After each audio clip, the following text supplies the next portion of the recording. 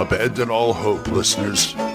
You're listening to Radio Grognard, the OSR podcast about stuff, with your host, Glenn Hallstrom. Hi, folks. Old Man Grognard here. On this Tuesday morning, we got some sunshine finally. I've been up and about for a while. I went and did my civic duty and voted in the state elections, trying to get a new governor. The big bill on the ballot is medical marijuana. So I did my thing and I voted, and I feel good about it. And I'm going to have to get going pretty soon, but I want to talk to you folks about diarrhea. No, I wanted to talk about poker face. Thank you, Lady Gaga, for giving me the topic today. I want to talk about developing a poker face as a game master, because you really should. Anybody who doesn't know what poker face is, anybody who has, who's too young or something like that, it's basically showing no emotion on your face when you say something. Kind of like Buster Keaton or Stephen Wright, the comedian. You basically you should develop a blank face. Just sit there and look at them. That's an extreme. I do that really well, and I'm not saying you have to really work at it, but you should develop a certain sense of disguising your emotions to a certain extent. I mean, there's times when you can let loose and all this other stuff, but, certain critical times, it's not just a poker face, it's just an attitude of inscrutability, of being an enigma, because I think game masters to a certain extent have to be enigmatic, mainly because the world is enigmatic. The real world is enigmatic, and the fantasy world can be too. I mean, we're talking about dealing with people here, and the world, none of the worlds. This world doesn't tell you, it doesn't telegraph its punches, let me put it that way. So you don't always know if you pay attention you do, but you don't always know what's going on. I'm talking about stuff like, okay, I'm going to try and pick this lock. I don't know if it's trapped or not. Let me check. And either the GM rolls or whatever. It says, well, is it? And you look at them with the most blank expression in your face. You say, you think you disarmed it, and then we go on from there. That kind of thing. You can do that with anything, actually. You can do that with any, you got a critter.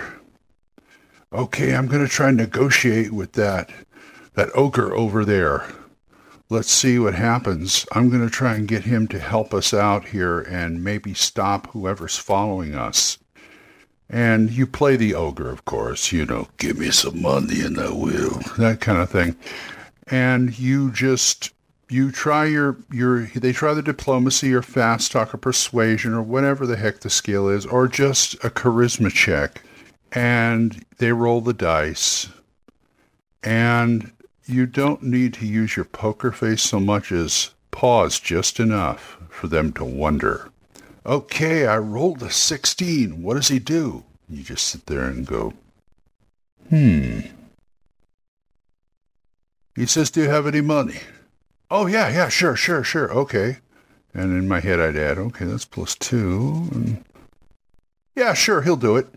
He says this is a down payment. But anyway, that's the kind of thing you got to do. You got to be kind of enigmatic as a GM, again, because like I said, the world is not going to telegraph its punches all the time. And it's just, that's the way the world works. You never know what you're going to, it's drilling into the player's head. A lot of times you never know what's going to work until you try it. And a lot of players are insecure or nervous or paranoid. I can get this way. My trouble is I always want to guarantee in everything. If I'm going to put this effort, I want to know it's going to work. I'm not going to have my effort in vain. And that happens a lot. You do something and it doesn't work.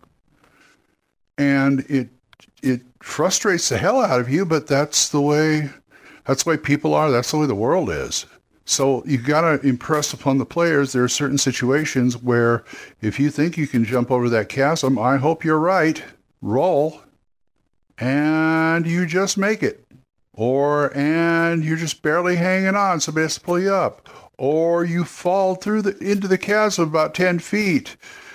Or you keep going. For 10 feet, you grab a branch. That kind of thing. You don't know until you try it. And trying is part of the fun, at least on my end, at least on my side of the screen. So that's one way to impress a player to do it. That's basically, it's a call to action to the players. It's, you're not going to find out until you do it. Okay, well, let's do it. That spurs them into action, which is what you want, because you want the game to be full of action. And so that's the whole thing. See, the whole thing about having a poker face or a deadpan or whatever you want to call it is that by not making a statement, you're making a statement. To a certain extent, you've got to keep the players guessing. And it'll work the other way, too. Players can keep you guessing all the time. They go ways you don't think they're going to go and do things you didn't think they're going to do. So it's laissez-faire, you know what I'm saying? Now, an adjutant to that, is dice rolling. Using the deadpan with dice rolling is very effective. I mean, there's players who you've been a player, and so you see the GM start rolling dice for no apparent reason because he doesn't ask you for anything. He just goes, boom, puts it in the dice tower, rolls it on the table, and you start going, what's going on? So, something we missed? Something we don't see? What's going on? So you start doing that, especially if they take a big handful of dice and roll them. Now, in combat, you pretty much guess what that's going to be. Damage. But using your deadpan plus the dice, the players will just be on their toes. And if you want them, if they're like looking at their phone and stuff like that, if you start doing stuff like that, they'll pay attention to you real quick. Everybody's eyes will be riveted on the game. And that's what you want because it helps immersion. Immersion is a good thing. So use your poker face and use your dice, even one die, even a simple die that you roll. If it's out of place, see, players have this mindset of either the GM asks you to roll or the DM or the GM rolls for a reason. They'll say something like, roll your constitution, or roll to save such and such. Or they'll say, this guy attacks. Boom, they'll throw the dice down. Okay, he does this. But if you just sit there with this deadpan face and take one die, you don't even need a few die, one die, and roll it, they're going to go, what? That kind of thing. And all of a sudden, total immersion. Everybody's paying attention to the game. Everybody's on their toes. They're ready for anything. And that's what you want. Right there. Good way for discipline, too. You see everybody talking and stuff like that. It's, okay, start rolling dice. And everybody goes, wait, what is he doing? What's going on? So I think you get the picture here. A deadpan face and dice rolling will get you a long, long way. Think of Ben Stein. You know Ben Stein. If you don't know him by name, you'll know him by, he had a show called Win Ben Stein's Money, and also he was a character actor, among other things. He's the guy from Ferris Bueller, that guy. And just think of him when you're trying to keep your face, you kind of keep a deadpan face, that kind of thing. And it'll work every time. Wonderful stuff. And now it's time to get out there and take some kids home and get on with my packing and getting ready for the trip. So, folks, I hope you have a good day. And until we meet again, keep the dice warm, and I'll talk to you later. Bye-bye.